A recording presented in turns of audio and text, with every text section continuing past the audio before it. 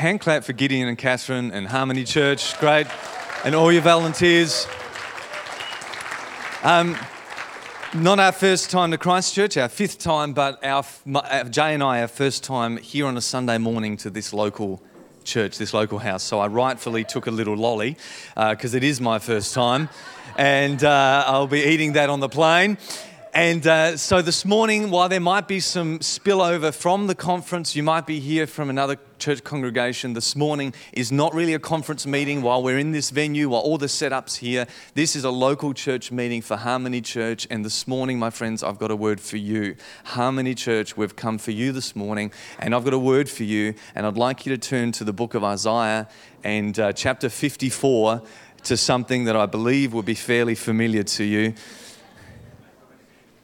Like Josh, we're heading on the plane this afternoon, and we've already packed our bags, and I don't have any room to take my books home with me. So if you, there are still a few left. If you have not yet got a copy of He Qualifies You, please do so. While we're on the subject of America, there's a guy in America called Dr. Andrew Farley. He wrote a book called The Naked Gospel and quite a few other books.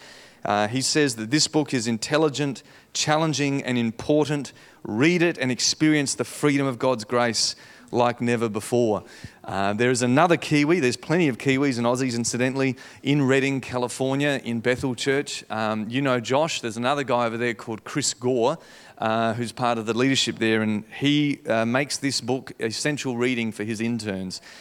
He says that He Qualifies You is equipping believers around the world to be released into their full identity in Christ, and to help you understand the Bible, to help you understand who you are in Christ. If you get a hold of that, there's about 10 or 15 left or whatever. I don't want to take them home with me, so please grab them as you go. I don't have much time, so let's get into this. Isaiah 54, are you there? Sing, O barren woman. Have you heard this verse before? Yes. Sing, O barren woman. You who, up to this point, have never borne a child, burst into song, shout for joy, you who have not yet been in labour, because more are the children of the desolate than of her who has a husband, says the Lord. So enlarge the place of your tent, stretch your tent curtains wide, don't hold back, lengthen your cords and strengthen your stakes. Everyone say, strengthen your stakes.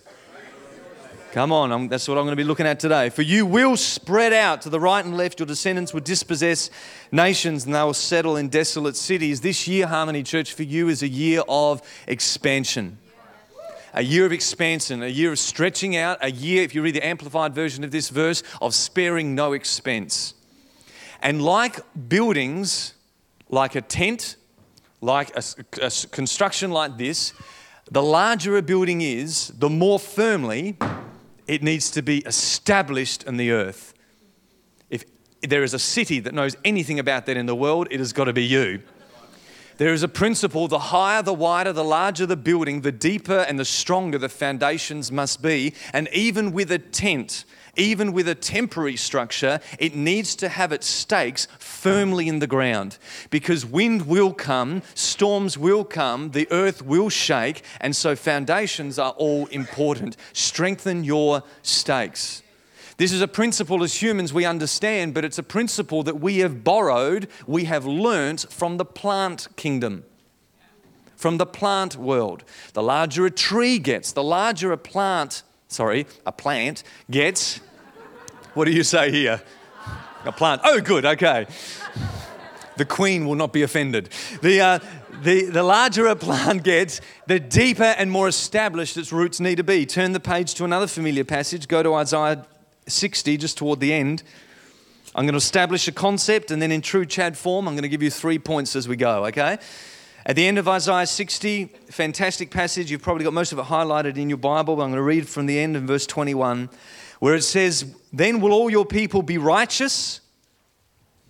Is this for you? Yeah. Okay, here you go then. "They will be righteous and possess the land forever. For they are the shoot I have planted. They are the work of my hands for the display of my splendor." Here is a picture of God describing us as a plant, a shoot that I have planted. "The least of you will become 1,000. The smallest, a mighty nation, I am the Lord, and in its time I will do this swiftly. This is a shoot God has planted that is intended to expand and to grow. Next chapter. The Spirit of the Sovereign Lord is on me. We heard this verse already this weekend. The Spirit of the Sovereign Lord is on me. He's anointed me to preach good news to the poor, sent me to bind up the brokenhearted, proclaim freedom for captives and release from darkness for prisoners, to proclaim the year of the Lord's favor and the day of vengeance of our God. He's called me to comfort those who mourn and provide for those who grieve in Zion, to bestow on them a crown of beauty instead of ashes, gladness instead of mourning, and praise instead of a spirit of despair. They, my people, will be called oaks of righteousness, a planting of the Lord for the display of his splendor. Isn't this amazing? We see God's people described as a shoot I have planted. Just a sapling, just a little plant. A shoot I have planted for the display of my splendor. And in between that and the Holy Spirit ministering to my people, the Spirit of God coming upon them, in a very few verses later, we see that those shoots have become great oaks of righteousness. A planting of the Lord that displays his splendor. My friends, God is calling you to expand. God is calling you to grow like a tent that needs to be established firmly. Similar, like a plant, God is calling you to grow to oaks of righteousness. And to do that, you need to put your roots down. One last verse in Isaiah 27, Isaiah chapter 27.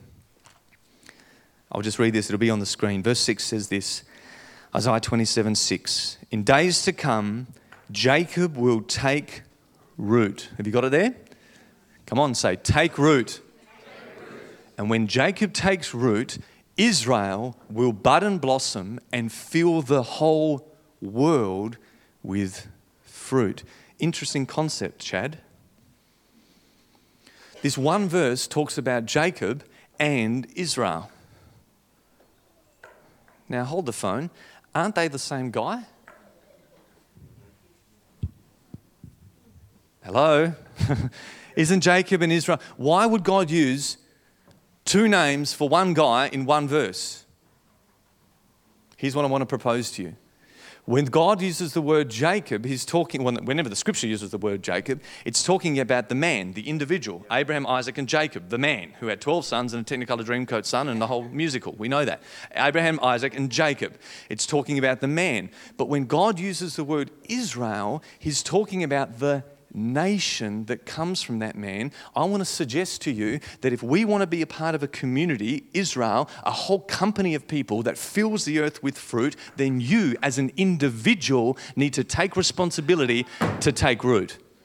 When the individual takes root, the whole community will bud and blossom and fill the earth with fruit. We all want to be part of a growing church. We all want to be part of a prospering church. We all want to be part of a church and a community that is doing well and representing God well and growing and increasing around the world, that has a good reputation and is being effective. And if we want to be part of a community that is doing that, then as an individual, I need to take responsibility to put my roots down. Because when Jacob, the individual, puts down his roots, the whole company of us will fill the earth with fruit. So while I'm speaking to all of you today, I'm also speaking to each of you. While this is a word for y'all, this is a word for you, each of you. So listen up, Jacob, because I want to encourage you this morning to put your roots down. That's the concept. Can you see that? That's what we're doing. I'm going to talk about 3 soils into which you are to put your roots down.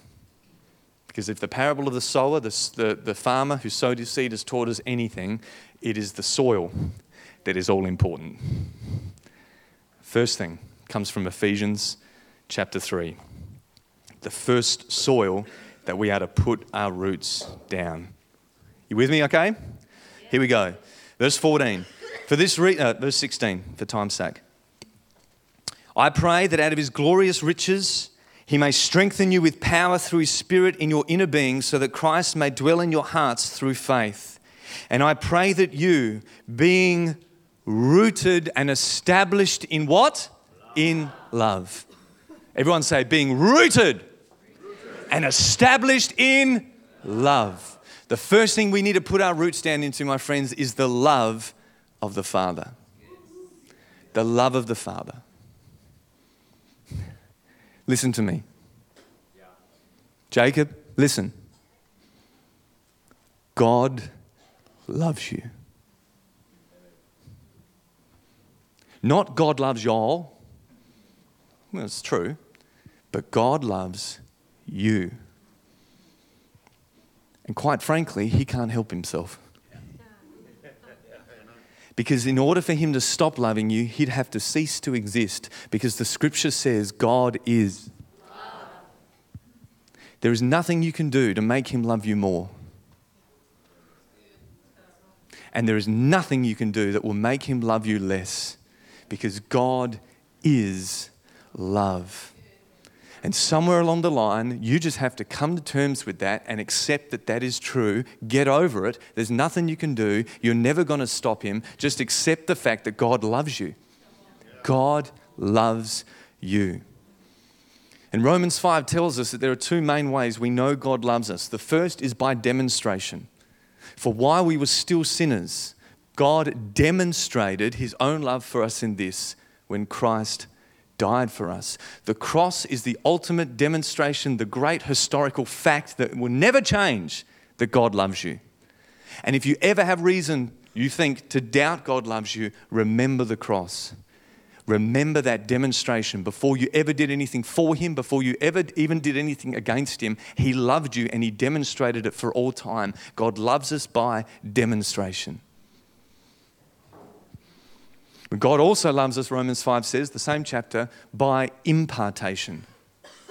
Because the love of God is not just some historical fact. Romans 5 goes on to say, or says before that, it says that God's hope does not disappoint us because God pours out his love. God pours out, present tense, his love into our hearts by the Holy Spirit. God not only demonstrated his love for us, but he imparts his love to us by the person of the Holy Spirit. God loves you. There's a little musical team come out of that church in Redding, California, called Jesus Culture. I don't know if you've heard of them, anyway. But years ago, they were quite not that well known. They'd put out 1 or 2 albums, and then they put out an album called We Cry Out. And it was that album that launched them globally. In fact, it wasn't even that album that launched them globally. It was one YouTube clip of one song from that album. When Kim Walker-Smith sang a song called Oh How He Loves Us. The famous lyric, heaven meets earth like a sloppy wet kiss and my heart turns violently inside of my chest. It had millions of hits on YouTube, and the Jesus Culture crew will say that was the moment that really launched us globally. You know what's interesting is that Kim never wrote that song. In fact, heaven meeting earth like a kiss and my heart turning violently inside of my chest, those lyrics weren't written by a woman at all. They were written by a man. There was a guy called John Mark McMillan who was in a prayer meeting with his friends one day, and one of his best mate was there. And his best mate was a youth pastor. And during that prayer meeting, he said a really sort of crazy thing. He said, Lord, even if it means taking my life, I want to see a youth movement arise in this nation of America. That night, that youth pastor died in a car accident. His friends were devo, as you can understand, completely devastated. And the next morning, this guy, John Mark McMillan, wakes up in the morning, he grabs his guitar because he was a worship leader, and he starts to sing. Tears rolling down his face. He has lost his best friend, and he starts to sing, He is jealous for me. His love is like a hurricane, and I am a tree bending beneath the weight of his wind and mercy. When all of a sudden I'm unaware of these afflictions that have been eclipsed by your glory, when I realize just how beautiful you are and how great your affections are for me. That song was written in a time of great grief when a storm of life had come. And years later, it helped to launch a whole youth movement that has touched America. Oh, how he loves us. May we never, ever grow out of the knowledge of the fact that God loves us. And not just God loves y'all, but God loves me. So I want to encourage you, Harmony. Put your roots down. God loves you. Number 2, book of Colossians, chapter 2. First thing we put our roots down is the love of God. The second thing is found in Colossians. I'll read from verse 6. So then, just as you received Christ Jesus as Lord, continue to live in him, rooted and built up in him. Rooted and built up in who? Rooted and built up in Jesus as Lord. You see, sometimes when the tests and troubles and trials of life come, it is the love of God that will hold you strong. Like a tree hit by a car at incredible speeds, that tree will stand strong because it is rooted and grounded in God's love, in the good soil. Sometimes it is the love of the Father that will cause you to stand strong, and other times it is the fact that Jesus is Lord. When testings come, when temptation comes, sometimes it's not the love of God that will keep you rooted, it is the lordship of Christ. And Jesus identifies this when he preaches in Matthew 7, and he says, listen, there's two fellas who both build a house. One builds his house on sand and the other builds his house on a solid rock. The one who builds his house on a rock is the one who hears my words and puts them into practice. In other words, it's the man that says, Jesus is Lord, what he says goes, and I'm building my life on that. I'm rooting my life on the fact that Jesus is Lord and he knows what's best for me and he knows better than me. And even sometimes if I question his instructions, I submit to the fact that he is Lord and he knows what's best. Come on, rooted and established in the fact that Jesus is Lord and I'm not. You see, I happily will obey God because I know he's my lover. And because he is my lover, he wants what is best for me. But because he is Lord, I know that he knows what is best for me. How many of you have been around long enough to know Jesus knows a little bit more than I do? Okay? Jesus is Lord. He wants what is best for me, but he knows what is best for me. And so I submit to him as Lord. I put my roots down into his lordship. Because just as the fact will never change that God is love, so this fact will never change. Jesus is Lord. That's who he is. So get used to it. Accept the fact that Jesus is Lord. Continue to be rooted and established in his lordship. So Jesus is sitting down at the Passover meal with his mates having a lamb roast just the night before he dies. And one gospel picks this up beautifully. It's a bit subtle, but bear with me. He says, one of you here is going to betray me. And it says, one by one, they say, surely not I, Lord. Peter says, surely not I, Lord. John says, surely not I, Lord. James says, surely not I, Lord. The other James says the same thing. Surely not I, Lord. Simon the Zealot says, surely not I, Lord.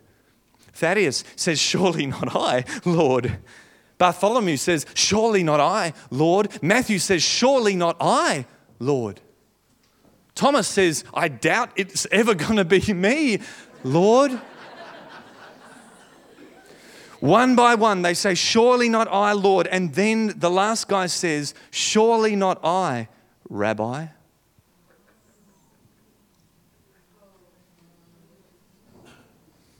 Who was that?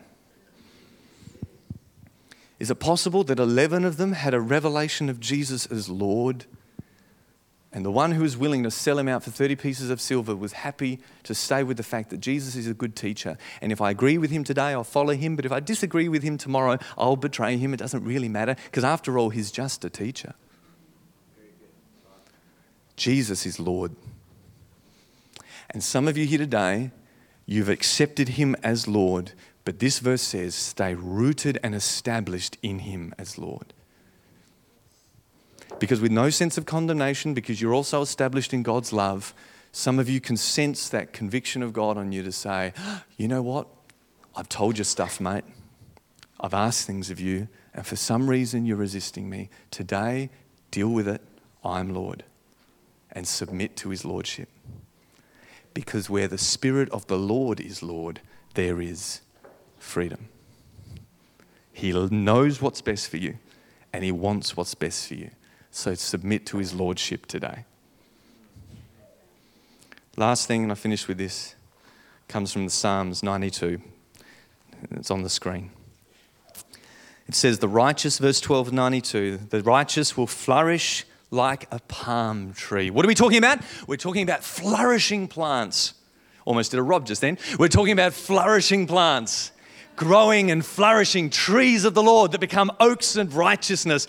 Here's another one for you. The righteous will flourish like a palm tree. They will grow like a cedar of Lebanon when they are planted, when they are rooted, when they are established. Where? In the house of the Lord. First soil where to plant and root ourselves in is the love of the Father. Secondly, the lordship of Christ. And thirdly, the local church of his Holy Spirit. Planted and rooted and established in a local community.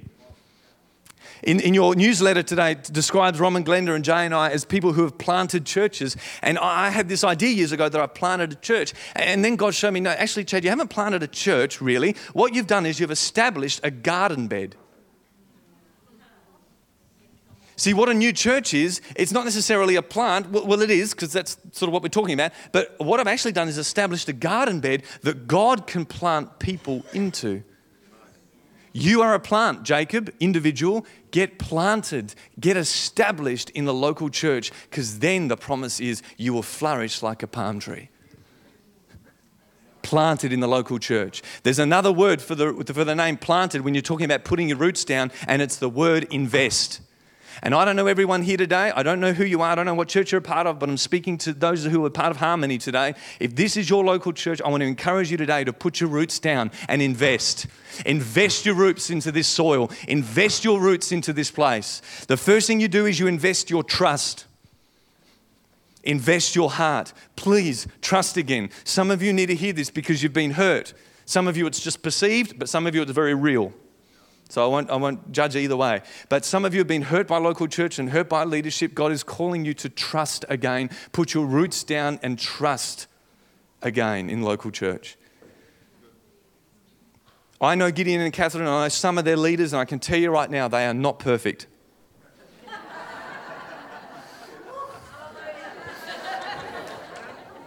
And I'm keeping this to less than 25 minutes, so I don't have time to explain all of their problems. But this is what I can do.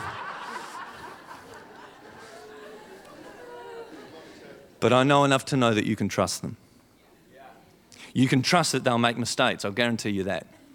You can trust that they won't be perfect. I'll guarantee you that. But you can trust them because they have trust worthy. And I want to encourage you, if this is your church, if God has called you to plant yourself here, put your roots down. That means investing your trust again.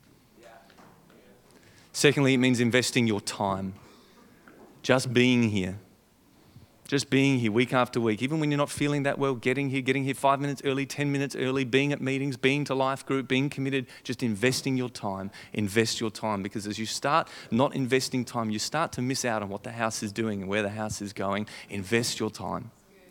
Invest your talent.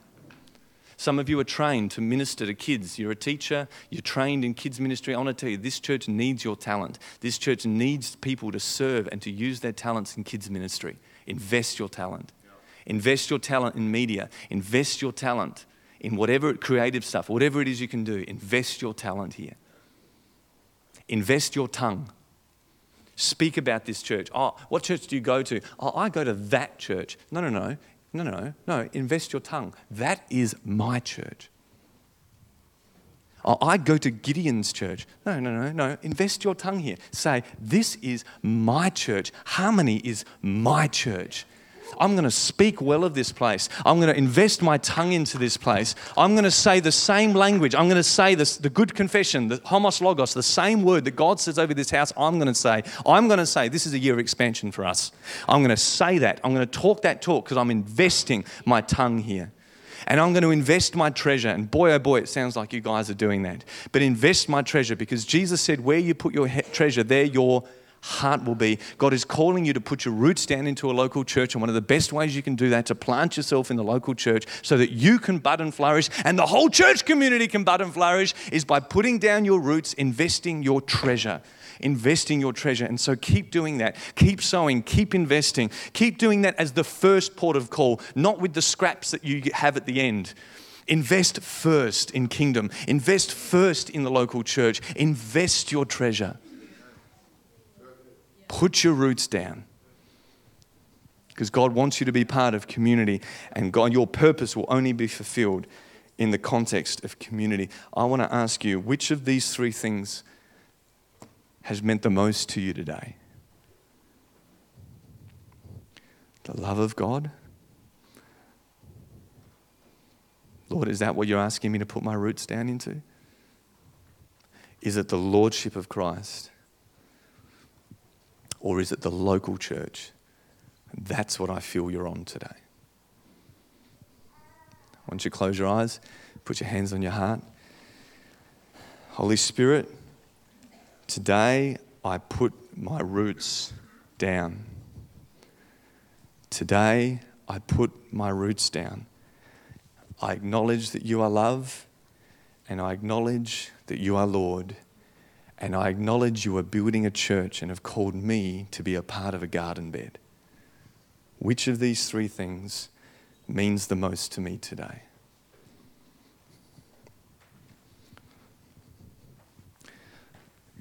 If you say, Chad, you know what? It's the first thing, the love of God. That's what I need to put my roots in today. I want you to take a stand. And as you do, I want you to stomp your feet as a way of saying, I put my roots down. Those of you who the love of God, that's the most important thing. You ready? On the count of three, put your roots down. You ready? Love of God. 1, 2, 3. Put your roots down. Stand up. Come on, stand up. For some of you, it's the lordship of Christ. I don't know what the deal is. I don't care. I mean, it's none of my business. But for some of you, it's the lordship of Christ. That's the thing that gripped your heart today. And you say, today I'm going to make a stand. I'm going to put my roots down into your lordship. If that's you today, in the count of three, put your roots down. Are you ready? 1, 2, 3. Put your roots down. For some of you, and I don't know who you are, and it's none of my business, but if the thing about putting your roots down in the local church, maybe it's investing your trust or your time or your talent or your treasure, one of those things, you know that's the Holy Spirit highlighting that to you today, and God's calling you to put your roots down into a local church, even if it's not this place.